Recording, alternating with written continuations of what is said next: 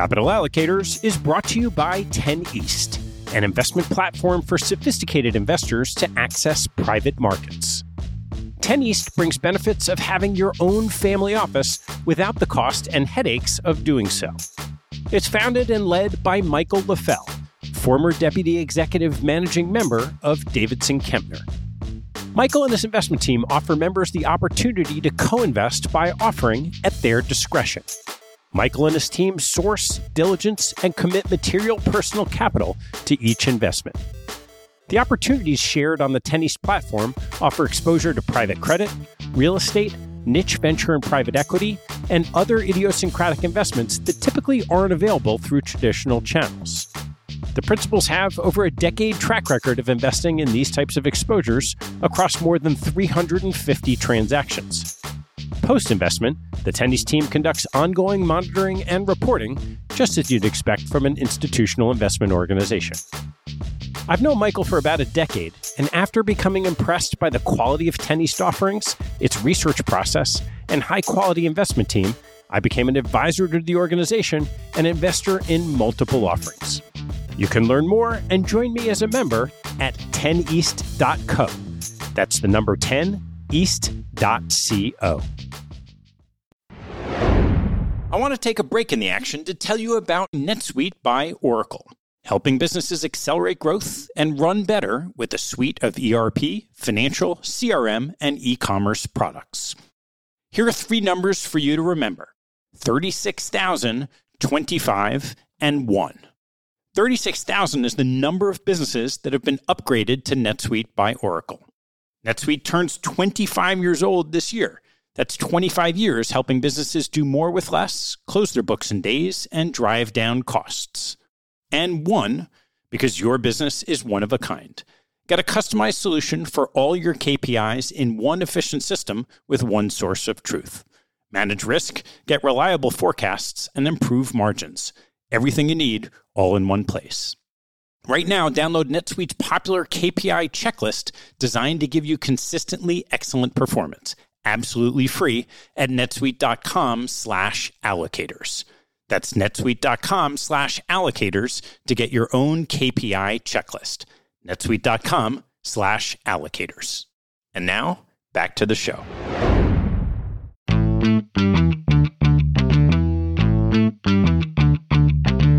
Hello, I'm Ted Seides, and this is Capital Allocators.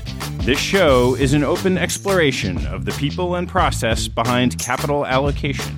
Through conversations with leaders in the money game, we learn how these holders of the keys to the kingdom allocate their time and their capital. You can join our mailing list and access premium content at capitalallocators.com. All opinions expressed by Ted and podcast guests are solely their own opinions and do not reflect the opinion of Capital Allocators or their firms. This podcast is for informational purposes only and should not be relied upon as a basis for investment decisions. Clients of Capital Allocators or podcast guests may maintain positions in securities discussed on this podcast. My guest on today's show is Raph Arndt, the CEO of the Future Fund, Australia's 200 billion Aussie dollar sovereign wealth fund that his team manages alongside 55 billion Aussie dollars of other sovereign pools of capital.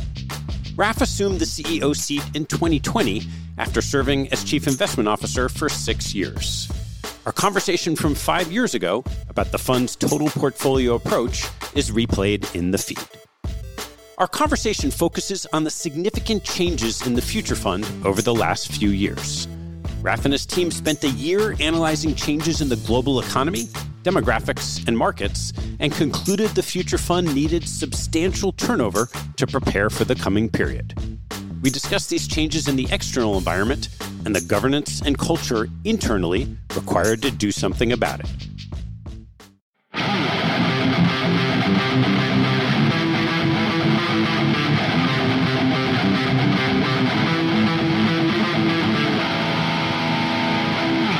Before we get going, what you just heard is my son Ryan's response to my asking him to create a guitar riff for a new intro for Capital Allocators.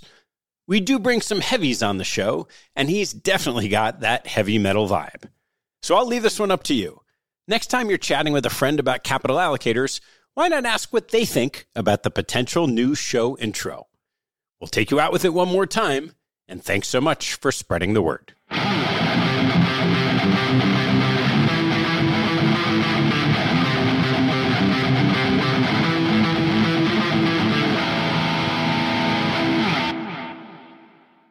Please enjoy my conversation with Raph Arndt.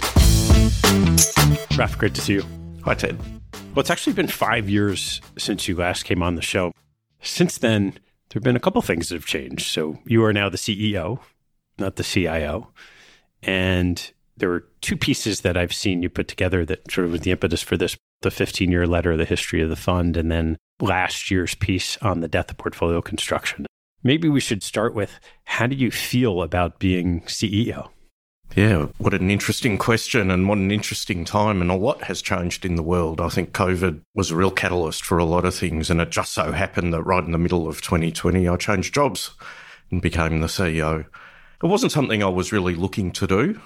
I was happy being the chief investment officer, and I was quite passionate about that. But what happened was that the role was vacant and there was a market crisis. From a future fund perspective, we were turning 15.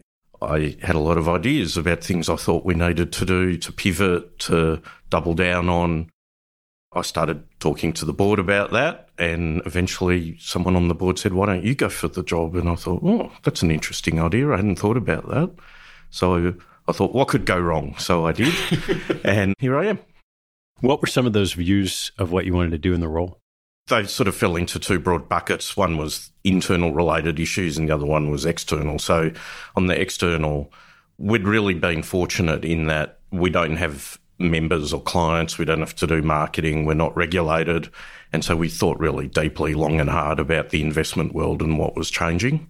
And we'd done some research already around the return of inflation, the end of monetary policy, at least in a traditional sense when interest rates are all zero, and what might come next. So when COVID happened and government started to stimulate, we sort of got really interested in whether the world was changing, and I felt like we had to reposition not just the portfolio but the mindset of the organisation around the world being different now.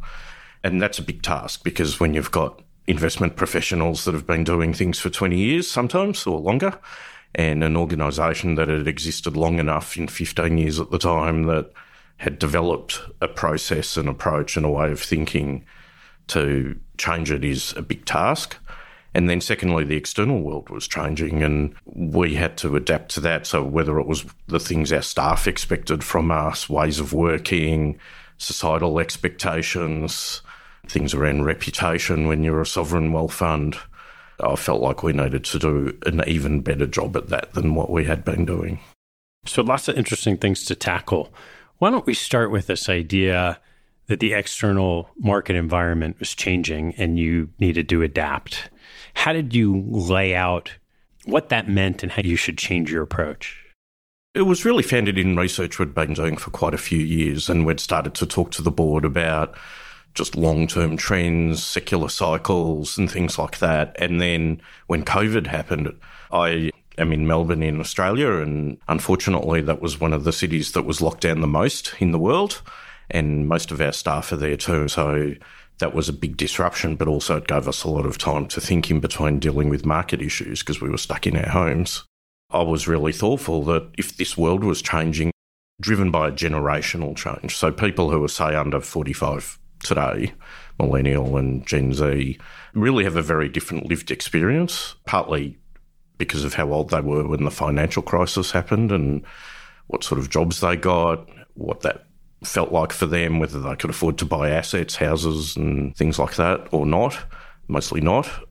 And so they expect different things from their governments. And because of the research we'd done, I noticed that the world had been through these cycles before, and I challenged the team to start thinking about it. Essentially what happened is I ran up Sue, who was then our head of portfolio strategy, and said, I think the world's changed. I want you to tear it down to first principles, figure out how it's changed, figure out what we need to do to succeed in that new world and build it back up. You've got a year. And she said, oh, that's an interesting question. I'd love to do that, but I'm too busy with BAU. And I said, oh, BAU's cancelled. So I literally went to the board and said, we're going to stop reporting on a whole lot of stuff because we need to focus on this project. And the board was supportive, even though we're in a market crisis. We recognised that we didn't know what was going to happen in the world. So the next thing we did was a wiki survey across the whole organisation, as in from the receptionist up. And we said, what do you think's changing in the world? What's important? We came up with a bit over 70 ideas. And we tried to group them and ultimately came up with the 10 groupings that are set out in the first paper, the new investment order. It always feels like something is changing in the world, especially in markets. Things are tops and bottoms. How do you develop the conviction, looking at cycles, looking at these ideas that your team developed, that you should make a significant change in a substantial portfolio?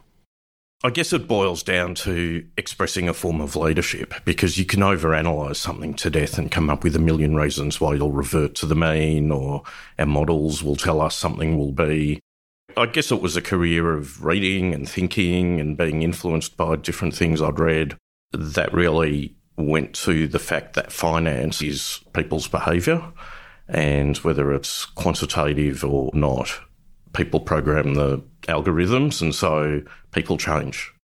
I was pretty influenced by a book I read back in the 90s called The Fourth Turning.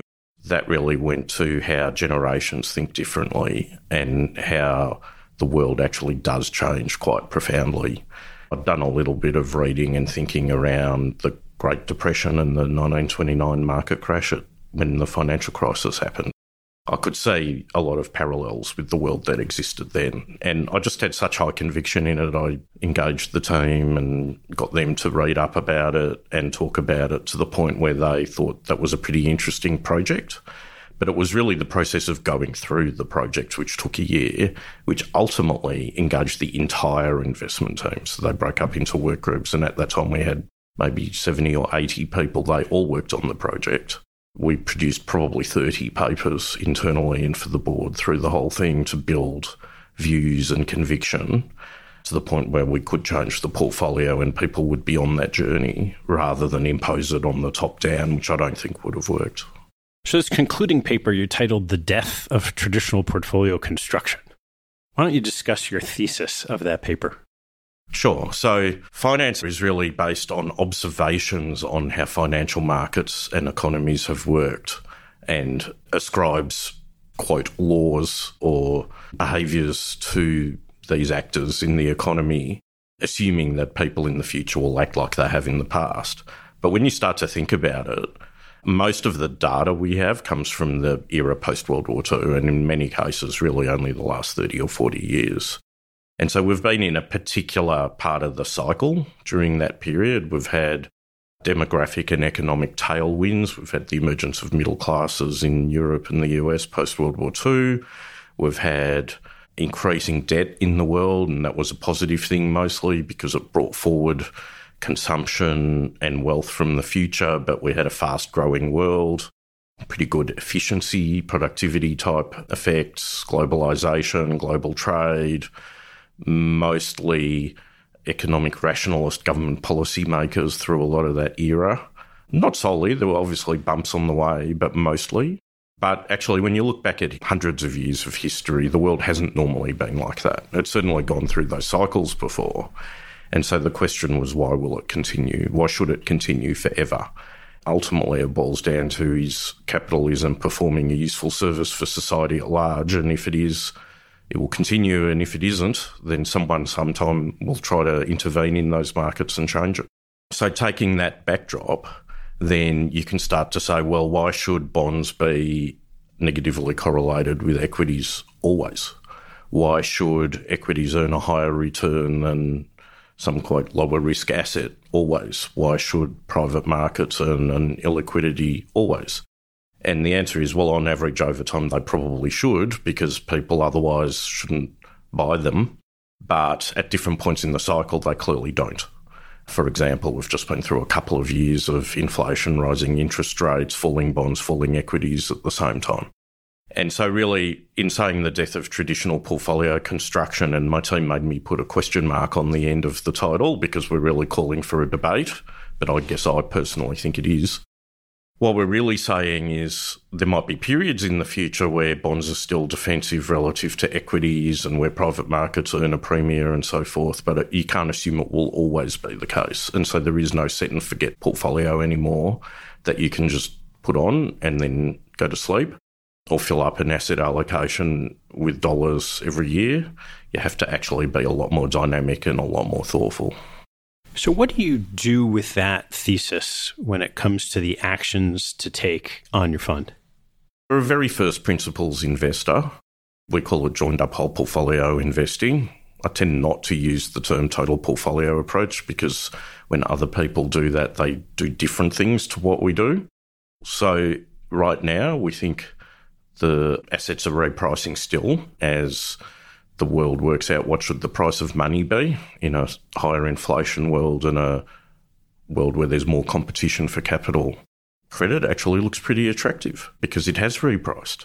So why wouldn't you just put all your portfolio in credit? And there's good reasons why you wouldn't, but that's the starting supposition rather than, we'll have an overweight of some small amount within some tracking error budget to some strategic asset allocation or reference portfolio. When we look at the world going forward, we see more inflation, more volatility, probably wars, at least in localised places more frequently, deglobalisation, more populist governments that will direct capital. All those things detract from economic growth. All those things are inflationary. And in that world, in the big picture, you would have probably less reliance on equities and you would have less conviction in bonds. And so the question becomes, where do you get your returns from and what can be defensive? And how have you gone about thinking through that? We concluded that we need better inflation protection. There's many, many reasons why we think inflation will be sustained. It doesn't mean it will stay double digits or high single digits. It will come back down, then it will go up again, then it will come back down, then it will go up again. This is the path from history. Certain types of real assets, particularly infrastructure assets that can pass through inflation, look quite attractive, but not, for example, regulated utilities, which you might in theory say should be, because there needs to be a social contract. If you're buying an essential service, you can't just charge anything you want. You can't put the price through the roof. And so we look at those assets. It's quite risky in this world. But there are other things, mobile phone towers, fibre, data centres, renewable energy infrastructure that are quite attractive. We think commodities are one of the few things that have worked through stagflationary periods and inflationary periods, and we see no reason to think the future will be different. But you've got an added tailwind now that in the decarbonised economy, a lot of commodities become very valuable, not the petroleum ones, but the rare earths, certain types of minerals and metals. And so we've put that exposure on in the portfolio. In 2020, we put gold into the portfolio for the first time because we saw that more populist governments would be more likely to print money or otherwise debase their currencies, because that's what governments always do when they're in those sort of situations, or at least you can't take it for granted that they won't. And then we still have very high conviction in skill-based strategies, particularly private equity, venture capital. The sort of infrastructure and property we do and credit we do tends to be private and skill-based. But increasingly, even in equity markets, where some years ago we thought in this macro-driven world, skill-based strategies would struggle to earn their keep over and above their fees, where in certain pockets we've come back to that. And so, for example, we started to great fanfare and interest in Australian equity small-cap strategy earlier this year, because it was a space where there was capacity available and there is the potential to deliver sustainable alpha. I'm trying to think about how your portfolio would change with this different lens of a paradigm after this year of work. You started with an approach that's a little bit different from traditional asset allocation as it was anyway. How much can you change such a large pool, even over 2 or 3 years, to move into the areas that you think are more likely to benefit from a different environment? So we manage about 265 billion Aussie across 7 funds. The future fund, which is the higher risk fund, is a bit over 200, and we've changed half of it in the last 3 years. So it is something we have conviction in. Some of it isn't obvious if you just look at the asset allocation because it says equities. We've still got equities, but we've got different types of equities now than we used to. Some of it is things that don't really show up in the asset allocation. We think we need to be more careful about our liquidity. We think there's going to be more volatility in currency. We think there's options in unlisted assets that can get us higher returns in lower growth world, but other issues come with that. So we've built an internal treasury management function, for example, to work the liquidity harder. We're taking some of the risk using derivatives over the cash that we have. So we're being more disciplined about how we think about that. But other things are quite different. So the nature of the type of infrastructure we're buying is different. The way we're doing real estate is different. We don't think set and forget trophy assets are that exciting because there's no reason to think that you'll just get rewarded for having capital. And so you need to have strategies that actually create something of worth that people want to pay for. And the issues in terms of office building utilisation or shopping centres versus internet retail, for example, are well known and explored. But the same things are happening right across the ecosystem. So it's more inside each asset allocation, how we execute on the portfolios, that is changing. This idea that credit looks interesting, couldn't you just put all your money in credit? Well, you can't do that. Oh, this infrastructure is interesting, but it's illiquid. How do you get to the sizing of all these different buckets of opportunities? Well, firstly, I'd say we can put all our money in credit. That's a decision not to. And the reason we don't is because we might not be right. Or maybe the market capacity and the size of the fund over the time period would restrict it. But we wouldn't start from the attitude that we can't. And so most of the conversations around the investment committee are we like this idea, why can't we do more? Usually the investment committee is pushing the sector team to do more of a good idea rather than less. And that's what the whole portfolio investing really comes to. It's sizing issues at the whole portfolio level appropriately. But of course, we do have an existing portfolio and we can only have one portfolio. And so there are multiple future scenarios in the world.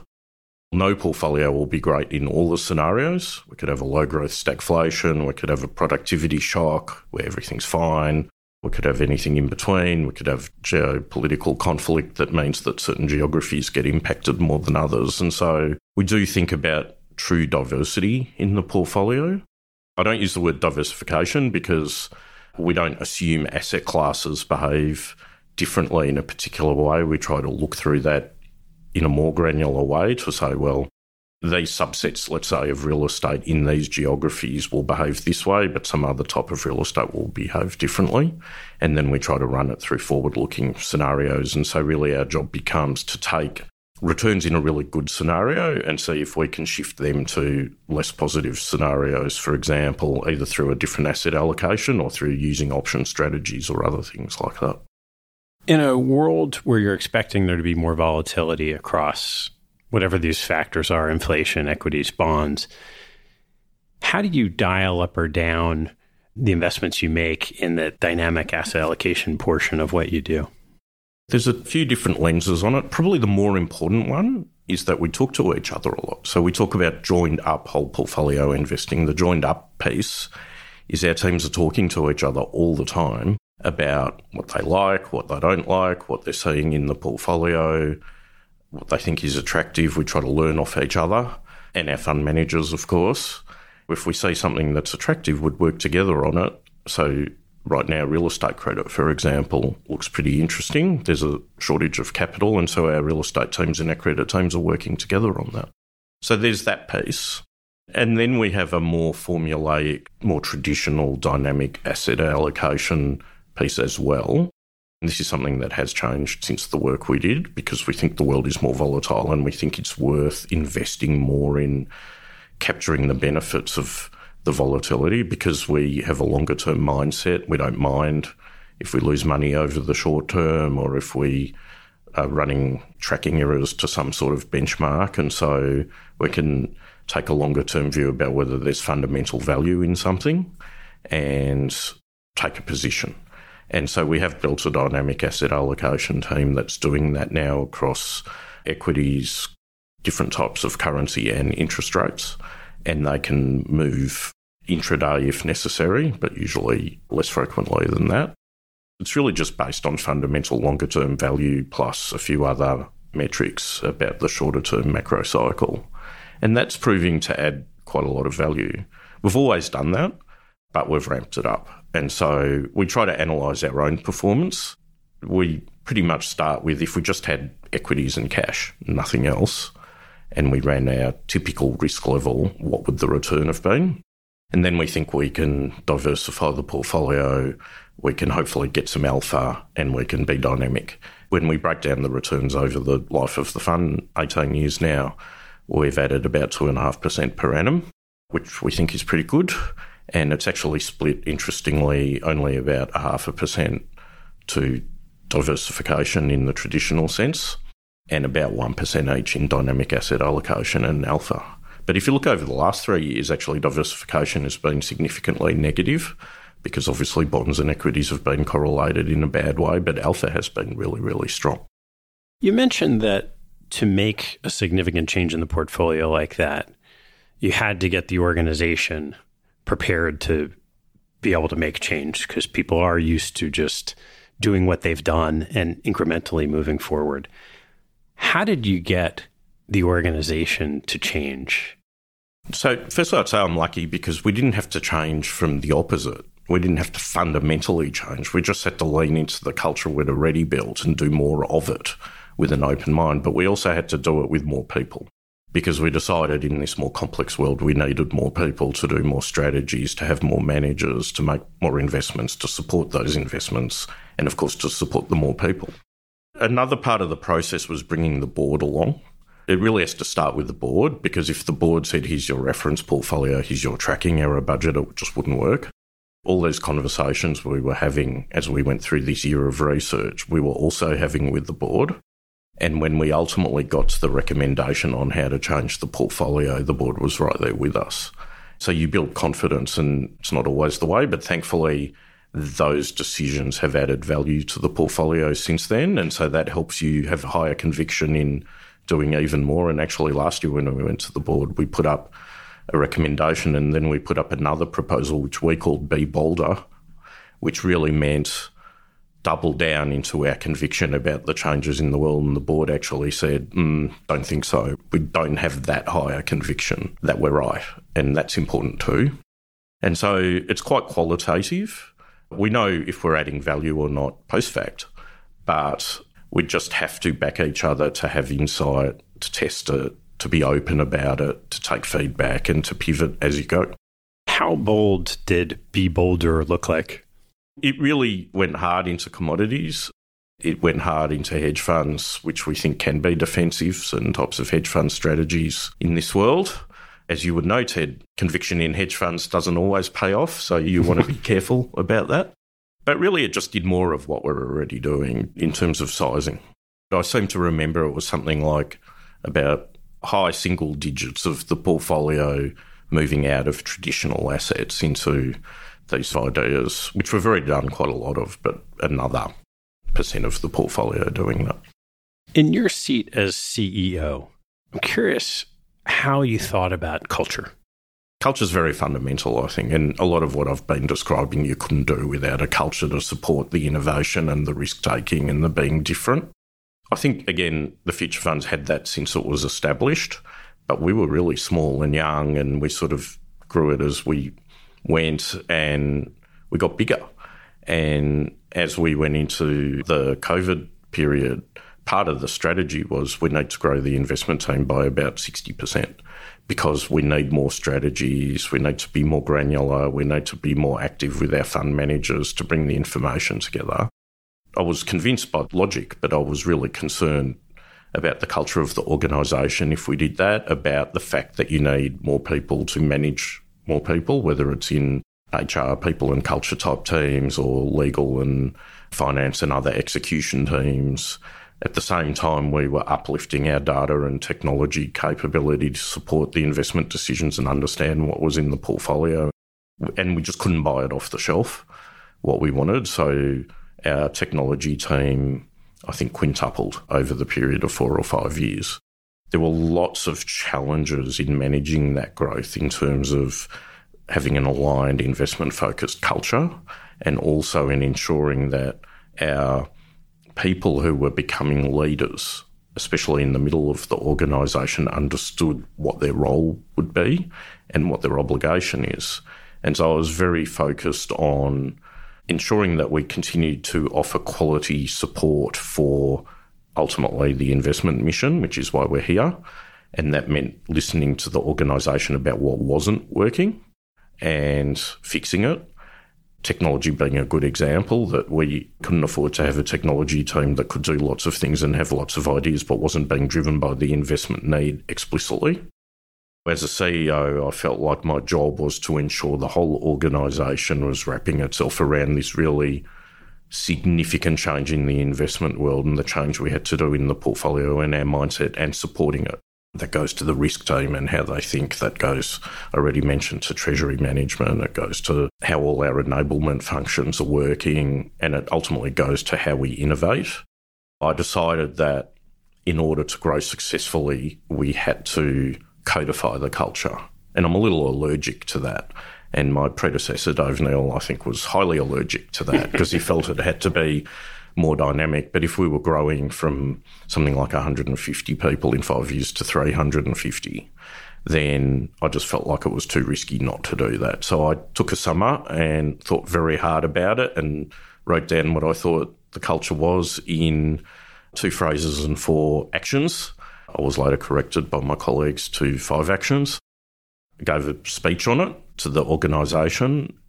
It was really not about you must join our cult and act this way when you're here, but it was more about this is what guides us, this is why we're different to somewhere else. It's largely about working together and collaborating with each other with a joint focus. Now, when people join the organisation, they get a copy of that and we talk about what you need to do to be successful at the Future Fund. What were those 2 phrases? So the first one was one team, one purpose, which we'd had for a long time. And that really came out of an investment context. We used to say one team, one portfolio, but now that we manage 7 funds for the government, that didn't really work anymore. But it was really about aligned objectives. The second one built off that. I'd continually repeat it even to this day. Investment performance is our focus. We have to know why we exist, and every decision that anyone in the organisation makes needs to come back to that. How will you help investment performance?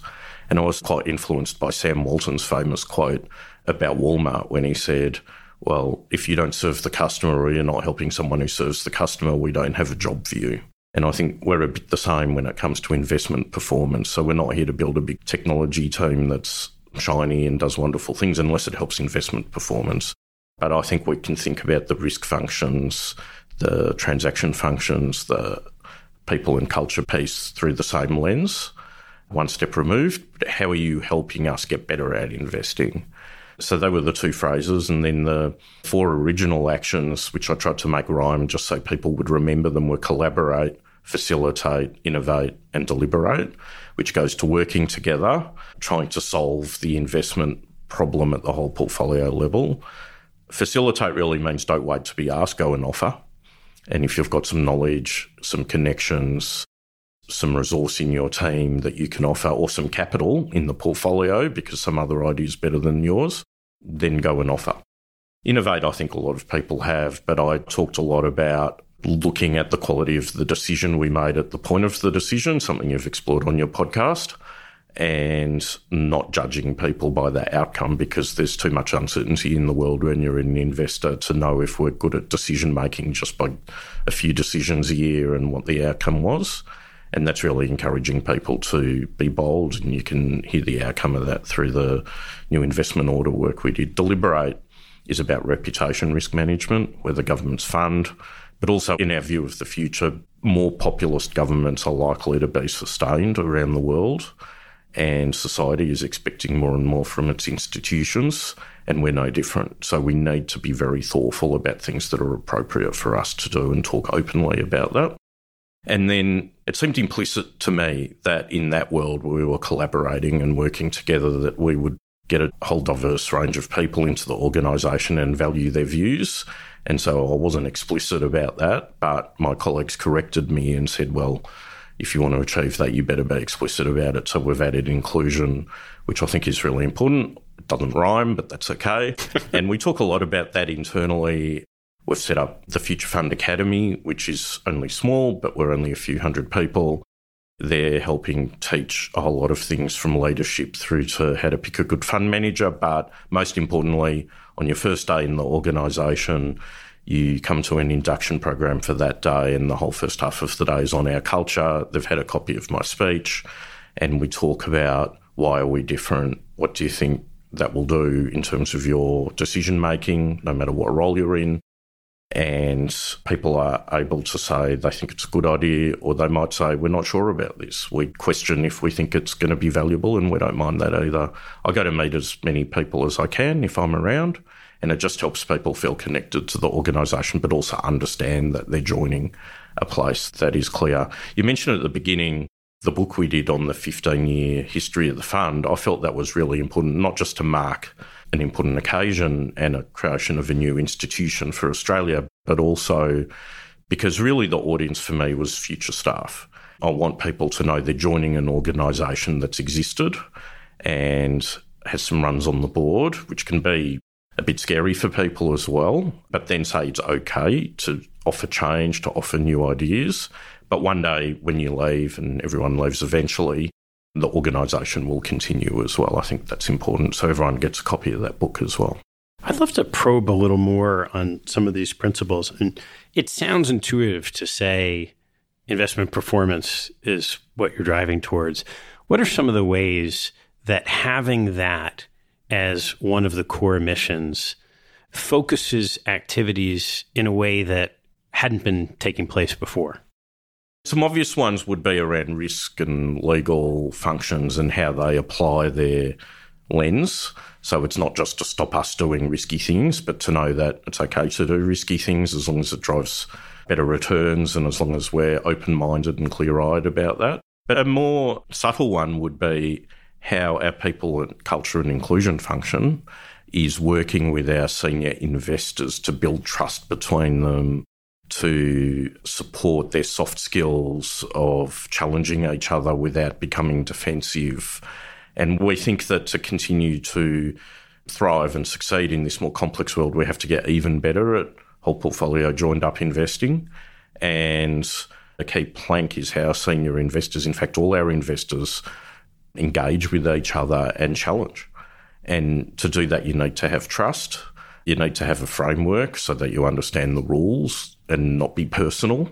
We're not bad at that, but we're not great at that because we're people. So we need to keep working at that. And so our team is building all sorts of supports from how we hire, how we sponsor people, who we promote, the sort of conversations we have about the behaviours we reward or we penalise. When we fill senior roles, we'll often try to do that internally, but what attributes are we looking for? So it really gets embedded all the way through the organisation. And then we can apply those same things to the other parts of the organisation, not just the investment team. That's probably what's coming next on our agenda. And we're really trying to create the structure and the struts for the organisation as a whole to support the culture, and the culture's focused on delivering investment performance. What have been some of your biggest challenges in your time in the CEO seat? Well, there's the basic CEO problem of every day, which is that everyone you speak to has a view on something, but usually they're completely different to each other, and everyone wants to give you advice. And one thing you learn is to not jump to conclusions or make quick decisions on those type of things, but to take the time to talk to a range of people and get a range of views and understand why it is.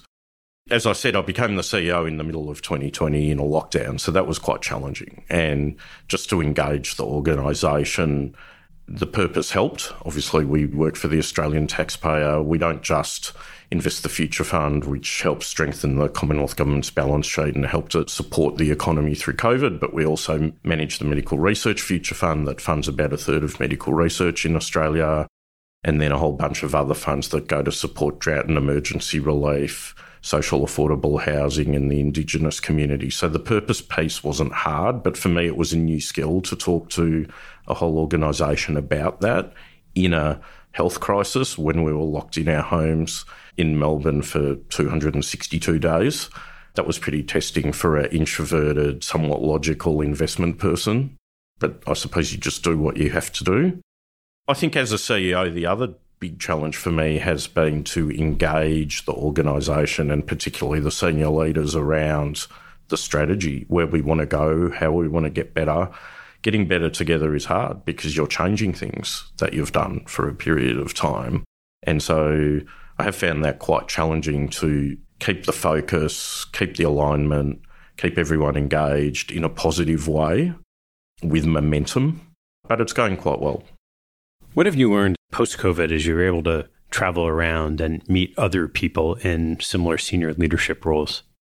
Everyone has the same sort of issues. I think they change a little bit depending on your stakeholders, most importantly, and your governance models, but mostly everyone has the same issues. And so I find that speaking to my peers is the best way to learn because some of their organisations have been around a lot longer than ours and they've confronted most of those issues before. Fortunately or otherwise, when you're an asset owner, most people you speak to either work for you, and so it's always hard to know if they're really telling you what they think or want a mandate off you. And so usually they agree with you wholeheartedly. I'm always very sceptical about that. So peers are the best way to learn. No organisation's exactly the same, but there's great things that you can learn from others and adopt for yourself. What are some of those big lessons that you've learned from others? So, for example, as we've got bigger, as I said before, we've set up the Future Fund Academy to help train people, and I was fortunate to be able to do some research and talk to some of our peers. BlackRock, Goldman's, GIC has GIC School. A lot of organisations have well-developed learning academies that do a great job, and they've all been very generous with access and insight about what works and what doesn't work. What have you found does work and doesn't from those? So actually someone said to me when we first started, you have to decide, will it sit reporting directly to you as CEO or will it report through the people and culture function or through some other part of the organisation, because that's important. If it doesn't come from the top, people won't do it or they'll see it as a distraction or a waste of their time. But also it needs to be demand-driven from the organisation. So there's no point in imposing things on the organisation if it doesn't value those things. So we're trying to get that model right. I don't have it reporting to me because I thought it was important to integrate with our other processes around engaging, sponsoring, developing people. That seems to be going fine, but I take a pretty close interest in it, including sitting on the steering committee and having input into the syllabus. It needs to be bottom up, and we need the investment people and the people in the other parts of the organisation to be saying, I need help with this particular set of skills in my team, and if there's enough demand, we can try to develop some content around it. So it's kind of astounding that this significant pool of capital has only been around for 15 years. As you wrote this 15-year letter, I'd love to hear your impressions of the perspective you have from this period of time. So I joined probably a bit over a year after the Future Fund was established, and I was one of the first people into the investment team, but it had been going, it had established its culture, at least in principle, and it had started investing, even if just in index equities. I never really thought of myself as one of the founders, therefore. I thought of myself as someone who came along pretty quickly thereafter and was part of the team that built out the original ideas. I'm grateful for that, because if I was there at the time, then it just seems like another day at the office. You have to make 30 decisions today. One of them was, what sort of approach should we have? And it just gets lost in the midst of the decision making. But I was able to come in and say, actually, that's a bit different. It's a bit special, and it's helped us be who we are, and then reinforce it as a builder. And so I really wanted to capture the things that are different. I think the two things really that have allowed us to be successful, if we have been, and I'll let others judge that. One, the governance model. So we have a board appointed by government, but the board are all industry experts. They're not a lay board. They can engage in quite a sophisticated way, and they've always been aligned and supportive, but they've always been close. And by that I mean we have monthly board meetings, and we don't have some quantitative reference portfolio approach to measuring our success. We have much more qualitative debates and discussions, and that allows us to do things that would be considered quite risky in other frameworks, so governance, and the other one is culture, and I've already spoken quite a lot about that. But I think that culture allows us to understand the world and act on it. And I think most funds understand the world at some level. Most of the things we think about the world are not secrets. Plenty of people are debating the same issues. It really boils down to, are you willing to act on that? And how far are you willing to move off the back of that? And mostly that's not the capability of the people. It's the governance model. How do you feel about being effectively responsible for pivoting the organization to make those important decisions when you're not as close to the investment markets as you were? I feel pretty good about it. And that's because I'm not trying to make investment decisions anymore. I think it's important to remember that the team that is close to markets are the ones that have to make the decisions. My job is to make sure that we've got a culture that's agreed and clear, make sure that the team's putting in place clear investment processes and strategies and they make sense. There's enough checks and balances, but not too many to seize the pipes up so that we can't actually act quickly, and then make sure that the whole rest of the organisation is supporting. And I quite like that job, actually. I've probably done the investment job for long enough that I've got the perspective and I don't need to make the day-to-day decisions. I just want to make sure that the infrastructure's there and the culture's right and the people are right. So as you're looking out over the next couple of years, what are the most important initiatives you're working on? The first one is just maintaining that flexible way of thinking and culture, because the world will keep changing and we can't predict what will happen. In the next 5 years, we might have a hot war. We might have a Cold War. We might have a cyber war. But even if we park that, we'll certainly have major political change in a lot of important places in the world. Next year, the US election, I think it's very hard for anyone to predict which way that will go. But it seems quite clear that whoever wins might make some changes to how policy is made and where the US sits in the world economically. We've got new technologies emerging, AI, potentially new energy forms, not just renewables, but nuclear fusion's coming along, quantum computers coming along. So it's very, very hard to predict what's going to happen. And that's quite exciting for an investor, because what we need to do is make sure we stay elastic, flexible, nimble in our thinking, and also that we have the portfolio approach and the governance model to allow us to act on it. That's really the biggest challenge.